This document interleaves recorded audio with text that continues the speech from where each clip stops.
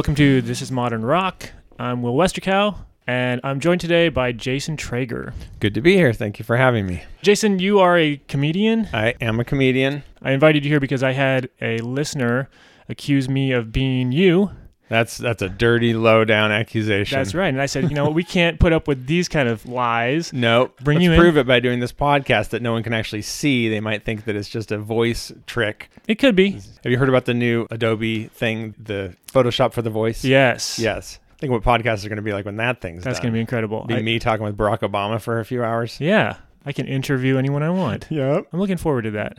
Amazing to even think about. Yeah. 2 years from now. I know. I wonder what the legal issues are going to be, though. Endless. Because the same thing exists now for video, where you can put the face of something. Mm-hmm. Have you seen those videos? I've seen a few. Yeah. Yeah. You can put anybody's face on anybody's, they were talking about porn. Uh-huh. People just assigning faces, and it looks like the actual person. It's not like a floating picture over somebody's face. Yeah, I got to say, though, I'm going to miss the floating faces. There'll be old school retro floating face stuff. Yeah. Okay, well. But yeah, what were we talking about? Yeah, I don't know. We're talking about music. We're here to talk about music. And you actually do have a background in music. Oh, yeah, big time. Yeah, I grew up in the punk scene of the West Coast in the 80s and was, in the music business in the 90s. I worked at Alternative Tentacles Records in San Francisco, the Dead Kennedys label, and then I worked at K Records in Olympia in the early 90s and toured with bands, and I put out records myself, and yeah, that was my life really up until say the late 90s. Nice. And did you get sick of it or just... Yeah, I kind of just burned out on it as a just for my own personal reasons, Yeah. And that's when I got interested in comedy. I've always been doing visual art too, right, all the time. It was visual art all the way through, music for those 80s and 90s, and then after that it's comedy was the primary sort of performative thing. But I've always done even music stuff through that time too, but mostly just for myself, little things here and there. Yeah, and you've continued to do music just for yourself? Yeah, and I'm actually doing it more now than I have in many years. I've been playing music with an old friend of mine from high school, Don Ankrum, who he was in the band Pitchfork that spawned Drive Like Jehu and Rocket from the Crypt, those bands.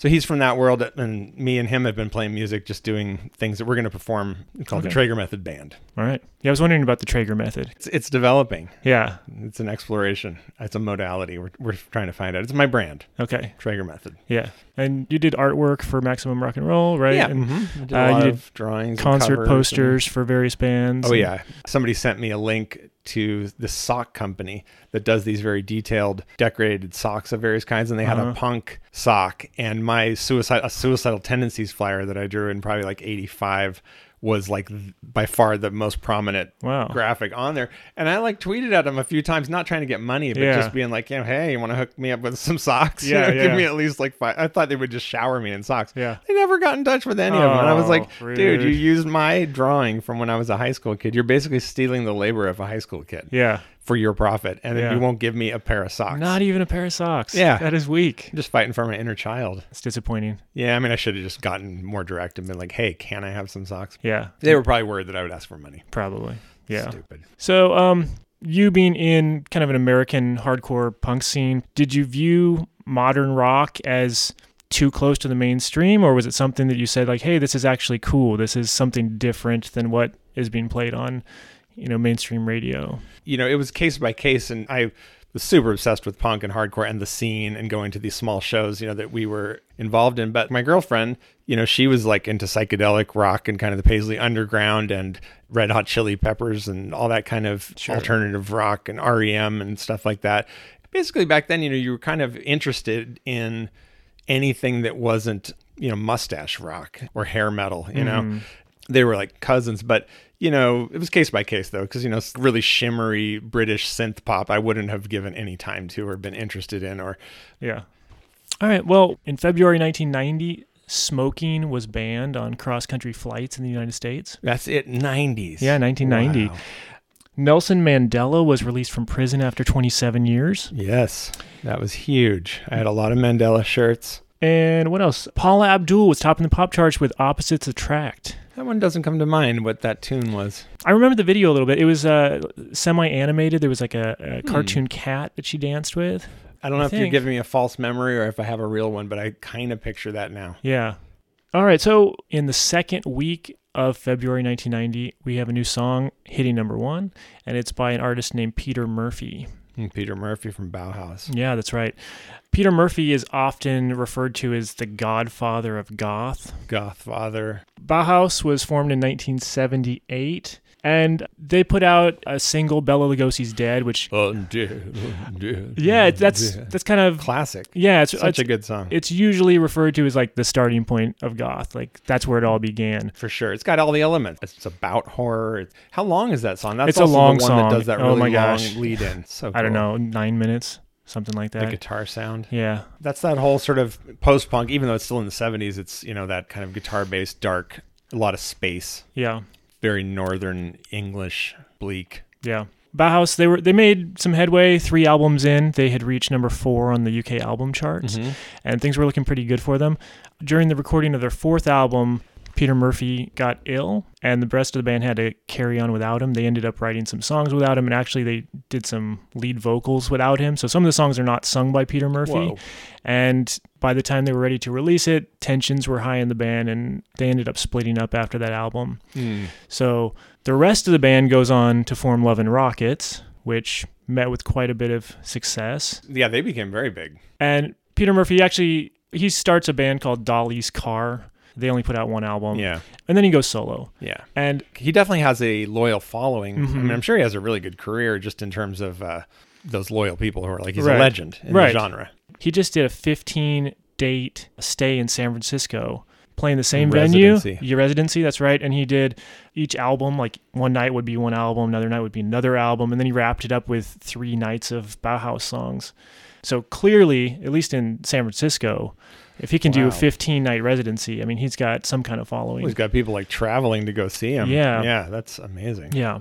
By the time he released his 3rd album, which is called Deep, he managed to hit number 44 on the album charts, and it included 3 singles that all managed to get to the modern rock charts.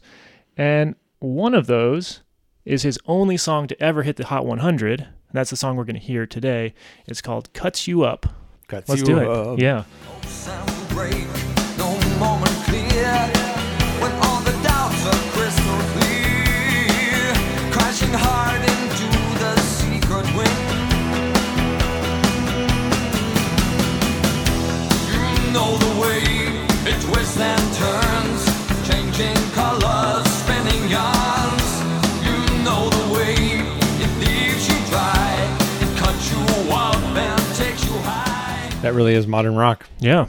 I think it's a good song. I like that song a lot. Yeah, and it's a nice one. Really surprising to me that pretty. made no impact in the UK. I don't know what they were thinking. Yeah, I see it. It's a good radio tune. It was really surprising to me the first time I heard some Peter Murphy solo work, because I was really impressed by his voice.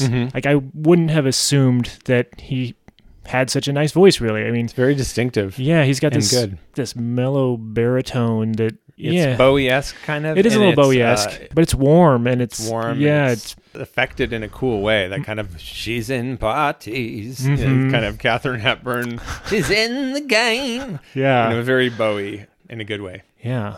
Really good. You have any thoughts about Cut You Up? I think that's a good sounding track from that era. Mm-hmm. It sounds pretty timeless. Yeah. Yeah, I know that the strings on this song, I like the strings. yeah, they're synthesized strings. They And are. They were done as for the demo, and they tried bringing in some actual violas. Wasn't as good. Didn't like them. Stick with the synth. It sounds good. Just adds to the modern rock cred. Mm-hmm. That's right. A couple fun facts about Peter Murphy that I forgot to mention earlier. Before Bauhaus split up, they managed to get a gig in a movie. Vampire movie. That's right, The Hunger. Yeah, The Hunger. With Catherine Deneuve and Susan Sarandon and David Bowie, actually. One of the Right? one of the hottest movies. You've seen that one. Oh yeah. I mean, that was the culture that like was parallel to punk, and Mm-hmm. often was like access through girls that you knew. Mm-hmm. Typically like in Southern California, it was very common for like punk rock guys to date goth type girls Really? or Yeah. garage rock girls, psychedelic girls. Nice. But yeah, my girlfriend's always liked Bauhaus and David Bowie and all that stuff. And so through them, I was like exposed to that and I liked it too. Yeah. And Bauhaus was actually in that movie Yeah. performing Bela Lugosi's Dead. Yeah. Yeah. No, it's a great scene. Yeah.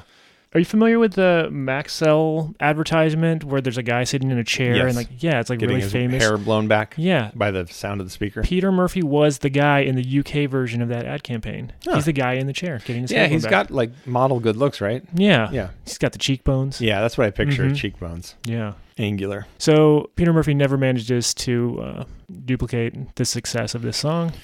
But, there it was. This is big hit. Cut More you than up. most people have. That's right. Yeah. Yeah, and seems like he's doing pretty well for I'm himself. sure he's... Yeah. Well, since Peter Murphy was on the top of the charts for so long, there was no room for anyone else. But our next band managed to hit number 2, the Jesus and Mary Chain. Oh, awesome band. Such a cool band. We've talked about them before on this show. This is a Scottish duo led by Jim and William Reed. We are the Reed brothers. No, how do you say brothers? We're from Glasgow. Welcome to the show, Jim and William. It's good to be here. We like it. This band started with more members, but by 1990, they had trimmed down to just the duo of the brothers. And they were using a lot of keyboards. They were using a synthesized bass. They were using synthesized drums. Yeah, they had actual hits. Mm-hmm. Yeah. And their album Automatic was critically derided at the time. I think a lot of people were not happy with the new direction. In retrospect, there's a lot of people who actually really enjoy this album. Mm-hmm. And it does have some pretty strong singles, at least. I don't know if I'd say it's a great album, but the singles are good. So we're going to hear a song called Head On. This reached number 2 on the modern rock charts. It was the second single from Automatic, and it was released in 7 different versions, one of which came with a special little cardboard box that would hold all of the versions. So if you wanted to collect 7 different singles of Head On and keep them in a nice little container. Wow, that's you could, so cool. Yeah. That's awesome. It's kind of awesome, and I kind of hate it. Just a classic 90s thing to do. I did get caught up in that kind of thing in the 90s for sure, where it's like I'm buying comic books, and they're like, we got 6 different covers. You got to buy them sure. all so you can It's a classic move. cashing in. Yeah. But it's also taking advantage of your hardcore fans, right? Well, it's just giving them more what they want. I guess so. Yeah. So I mean, that collection of singles is probably worth money now. that's probably true. You listen to Jesus and Mary Chain at all? Oh, yeah. Yep. Love them. They're great. Jesus and Mary Chain were kind of, they were just a very punk band without being like an explicitly punk band. Yeah. Just very, I don't give a rat's doodle, you know. That seems to be the case. Yeah. Early Jesus and Mary Chain shows were all legendary for the riots that they inspired because they would just play like 3 songs and it was just a thing almost where that people would go there just to riot because they always knew they were going to play 3 songs. Wouldn't that have been really disappointing if they actually played like a full set? Yeah. They're like, oh, there's nothing to Wonder get when mad they about. switched. I'm sure that period only lasted a year or 2, but Yeah. it was pretty legendary. But yeah, then, they were just a cool Velvet Underground-ish kind of psychedelic surf. They just touch on a lot of cool genres and reference a lot of amazing bands. Yeah. And they did it all with style and panache and some really just awesome hit records. Should we listen to Head On? Sure. Let's do it.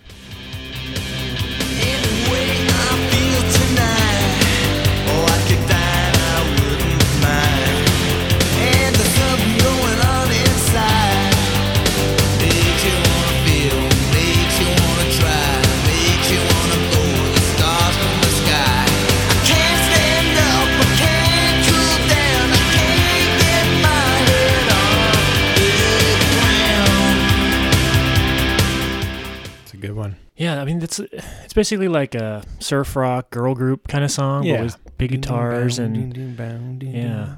I like how heavy this stuff sounds, but without sounding at all metal. At all. Like not in the slightest. No. Yeah, but it's like a real thick, heavy, The way Velvet powerful Underground could sound. be really heavy. Yeah. So you heard that one at the time? Oh yeah, for sure. That was a big hit. Yeah, I first heard this song as a cover because the Pixies covered the song. Right, it's very Pixies influence. And they actually covered it fairly soon afterwards, actually. It was within a year or 2. Yeah. Which is kind of a strange thing. I mean, that was done a lot in the 60s maybe, but right. That doesn't seem to happen too much anymore. Yeah, it's not common. It's true. It's a cool move. Yeah, and it's going to be one of the few songs that shows up on the modern rock charts more than once. Yeah. Not a lot of those ones. Yeah, in that style for sure. Yeah, any other thoughts about that one? I like it. It's a very good one. I see why that was a hit. Yeah. And it's timeless. It sounds good now. Yeah, I think so too. And the attitude. It's just got a good attitude. I like their hair. Yep, their hair's great. They had great style. Classic again, Velvet Underground, just the black sunglasses and teased up hair and that pale Scottish skin. And they had that attitude. If you watch like early Jesus and Mary Chain, they're like, "We're good. That's why we're popular because we're so much better than all the other bands that are trash." Yeah. And you're just like, "Oh, it's cool. They're cocky." Yeah. All right, we're going to go in a very different direction for our next song. We're going to be listening to They Might Be Giants. Oh, yes. And they're two guys, right? Mm-hmm. John somebody? John Linnell and John Flansburgh. John Flansburgh, yeah. Yeah. John and John. Yeah. Don't let's start. Yeah, They Might Be Giants were formed in 1982 Whoa. in New York. And they were originally just those two guys and a drum machine. Mm-hmm. And That's right. they started something called Dial a Song in 1985. That's right. That's where they got famous. And they'd get Every day you could... they got an answering machine they'd record songs onto, and then they'd plaster this phone number all around town. People would call the number, and then they'd hear the message, and the message was their song, and they'd have like a new song every day or every week or whatever. Just tons and tons of songs. They performed their first concert under the name El Grupo de Rock and Roll at a Sandinista rally. Really? Yeah. Wow. Yeah. And where? In New York, I think. Yeah. A group of rock and roll. Yeah, but shortly thereafter, they changed their name to They Might Be Giants. Nice. Of course, I think it was inspired by a movie of the same name. I don't know that. So in 1990, they released their third album, Flood. This is their biggest album. Yeah. It peaked at number 75 on the album charts, which is not that high, but it has gone platinum. Whoa. And this is They Might Be Giants' only platinum album. They also have had 3 gold albums with some children's albums. They did Here Come the ABCs, Here Come the 1, 2, 3s, and Here Comes Science. Of course. All of which went gold, which is crazy because that's their second, third, and fourth best-selling album. They were kids' albums. Totally makes sense, man. That's like one of the main places that people buy records now is like buying records for kids because they become such a big part of kids' lives. And if there's a good one that the kids love, you're gold. Because also word of mouth is huge with parents. Right. And I think that's one of the amazing things about They Might Be Giants. People that loved them back in the day, they stuck with them. And they go like, okay, maybe I'm not buying They Might Be Giants' newest adult albums, but I just remember loving it so much as a kid. I want to expose my kids to this. I'm going to... Yeah, and you know they're going to be good because those guys are so smart and talented. Yeah. So one of the ways that I was exposed to this band early on was 2 songs from this album, Flood, were turned into cartoon music videos on the television show Tiny Toons Adventures. Is that right? What's that? What's Tiny Toons? Yeah. It was like kid versions of all of the classic Warner Brothers cartoon characters. And, they went to school together and all that sort of thing. But there's this episode, and they have 3 music videos. One is a Madonna song, and 2 of them are They Might Be Giants. Oh, that's awesome. Yeah, so they did Particle Man, and they did Istanbul, Not Constantinople. And that really got me hooked. Yeah. And the song we're going to hear is called Birdhouse in Your Soul. Birdhouse in Your Soul. This was their biggest hit. It reached number 3 on the modern rock charts. It reached number 6 in the UK. And it did not hit the Hot 100 at all. They Might Be Giants actually have never had a song on the Hot 100. Really? Yeah. Never had the big hits. Yeah, they're a cult band. Yeah. For sure. I mean, They Might Be Giants have a serious fan base. Yes. I mean, dedicated fan base. Yeah. I've seen them a couple times. 3 times. Seems like a fun show. It's a fun show. They have a full band? I've seen them as like a 5-piece, like a rock band. I've seen them with horn sections and stuff like that. Yeah, I can see it going a lot of and I've seen them duoing with the old drum machine. Yeah, and like puppets involved, and that's awesome. All kinds of good stuff. See, that to me is punk. Just creating your own world and your own thing that you like with fans that love you, and you give them something and they give you something in return. It's great. Yeah, and to have a decades-long career doing what you love. Yeah, I mean that's awesome. Yeah, let's go ahead and listen to the song "Birdhouse in Your Soul." Birdhouse in Your Soul.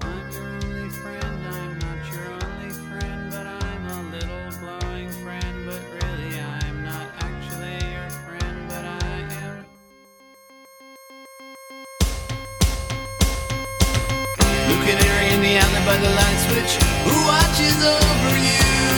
Make a little birdhouse in your soul, not to put too fine a point on it. Say I'm the only bee in your bonnet. Make a little birdhouse in your soul. I don't know that I've ever heard that song or have ever had any awareness of it. Wow, how strange. Yeah, I just missed that one somehow. I mean, I can picture the whole music video, like front to back. Yeah. Yeah, if you're just not plugged into certain things at a certain time, they can just go by. Sure. But I liked it. I was saying while I was playing that it has a kind of Bach feel to it, very organ sounding. Yeah, the keyboard sounds a little the structure of it too is like, kind of classical. Yeah. Yeah. I mean, at this point, I've heard the song so many times that it's hard for me to like get incredibly excited about it. But I really, truly think this is one of the great pop songs. Like, I think if you were going to make that list of like top 200 pop rock songs ever written, I would for sure put this on the list. Wow, that's great. I think it's so immediate. I think it's unusual. Yeah, that song, no, it's very creative. And structurally, if you listen to what's going on, it's interesting. I mean, I can clearly understand why some people would not be drawn to it. And I can see why some people might dismiss it as being kind of a kid's song. Mm-hmm. Well, it's his voice more than anything. I think just so in too. general that puts them in a very, it's very distinctive and it's its own thing that if you don't like it and you're not into it and you can't get over it, I could see people going like, it's all kids music. It's all for little kids, or it's all, because it has that sound. Right. That is very not rock and roll. Right. It's very much not rock and roll. It's very much not rock and roll. But if you like it, you could see it for what it is. It's a cool voice. Yeah. It's a distinctive voice. You hear it once and you go, that's, you know exactly. Like you heard They Might Be Giants song, you never wonder if that's who it is. Right. And not just because of his voice, but it's quirky and strange. And it's neat that this was on the same charts at the same time as, Peter Murphy and Jesus and Mary Chain. I was always interested in bands that had drum machine and two people or one person. I thought that was so cool. I love the idea back then, especially of the compactness of it. Yeah. There was a band called Godflesh that were like a metal band. I think they were on Earache, just two dudes and a drum machine. Yeah. And they were the super heavy, really, really heavy band. But I just like the idea of the compactness of just throwing it on a suitcase and traveling the world. Ween is another one of those two-piece bands. Yeah. A lot of people bring up Ween when talking about They Might Be Giants. I can see that. Very different, but at the same time, very idiosyncratic and masterful and two-piece. Yeah, a lot of genre hopping. Mega genre hopping. Ween's kind of the ultimate genre hopping band. Yeah. Just a weird chameleon. Right. All right, we got one more band here. We're going to talk about a band called Stone Roses. Stone Roses. Yeah. Love the Stone Roses. Yeah. Stone Roses formed in 1983, and they are often considered a pioneering Manchester band. Oh, they were, by far. In fact, I read a quote said they virtually invented Manchester and built a template for Britpop on their debut album. Yeah, and they fell apart because of bad management, horrible manager. Yeah. They signed some crazy contract that was like 10 albums. The manager gets a third of everything forever, and it just, and then they like kicked out one of their members because he wanted him gone because he wouldn't sign this contract. And just bad stuff. Well, right. And after this album was such a big success for them, they didn't release another album for 5.5 years. And by that time, the world had just moved on. That's right. Yeah. And this is, I don't know, this is kind of interesting for me thinking about how they're always held up as being such a big Manchester influence, because listening to their first album, other than one song, it doesn't sound very dancey to me. I don't think it's... Yeah. It's jangly. Jangly 60s music. And it's not till the very end, Fool's Gold, that it's got that dance feel that sounds kind of Happy Mondays. Yeah. And the rave thing was a side thing of that, Yeah. Whereas the Happy Mondays were much more into kind of the rave music, like in terms of the dance thing. But there was the rock thing that went all the way through it, the more Beatles psychedelic rock thing that went from Stone Roses to Oasis. Yeah. But yeah, they're a guitar band and they had the image, the style. They were just a cool band. Yeah. Here's kind of a fun fact. Their first ever gig was opening for Pete Townsend of The Who at an anti-heroin benefit show. Wow. Which is totally nuts. Yeah, that's pretty nuts. I'm sure there's some story behind that, but how does that happen? You like throw a band together and just like, oh, you want to open for Pete Townsend? At an anti-heroin thing sure. in Manchester? Yeah, sure, I'll do that. Yeah, they were around for quite a time before they became huge. They were kind of one of those bands that was just hated. There was a big thing with Manchester hated Stone Roses. They were just ridiculed and despised by the cool Manchester, which was around Factory Records and all that. And then it took something like 5 or 6 years of just fighting against the scene. And then finally it all flipped. Right. And they did some recording, didn't release much. They did a single here. And then by the time that it was released, they'd kind of changed their sound completely. Yeah. So it wasn't until 1989 they finally put out their debut album, Yeah. which ended up going triple platinum in the UK. Yeah, it's funny how huge they were there, whereas, they were the biggest band, and that album is like considered one of the greatest all-time records, and that's just not the case in America. Yeah. Yeah. They started out trying to make a name for themselves by spray painting their band name all around town. And there's a notorious incident where they were going to open for the band James. Oh yeah, I saw James And, before. and back then. they made their own posters putting their names as the headliners. Mhm. And then they tried to delay the show so that they could come on during the headliner slot and force James to come on after them, like later when everyone wants to go home. That's funny. Yeah. What was James's hit? They had a hit that Laid, I think that's the biggest one I know. Yeah, I saw them in San Francisco at probably in that run around this time, like 90. Yeah. Yeah, I was exposed to all those bands because of Alternative Tentacles. Actually, I got in free to all shows in San Francisco in the early 90s, late 80s because of AT. But we were particularly friends with all the Manchester people because of the Inspiral Carpets. Do you know who that band was? Yeah. They were great guys. And there was this guy, Graham, who's the guitarist of the Inspiral Carpets, and he was a huge Dead Kennedys fan. And so when he came to San Francisco the first time, they came to AT and hung out with us. And it's just one of those weird things where like these guys from Manchester playing the psychedelic music, but they were super fun guys, obviously. And actually, I met Noel Gallagher from Oasis when he was their roadie on that first tour.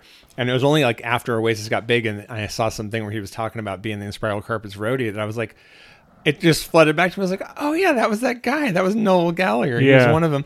And they were just like the nicest dudes. Yeah. You look at Oasis as like, they're the ones who did the thing the Stone Roses were in position to do. Right. And they were directly influenced. I mean, those guys by from far. Oasis, they saw Stone Roses shows and were like, Absolutely. yes, this is what we want to do. Oh yeah. Yeah. It's the example of people doing the thing you want to do and showing it's possible. Yeah. So we're going to listen to the first track from Stone Roses' debut album, Stone Roses, and it's called I Want to Be Adored.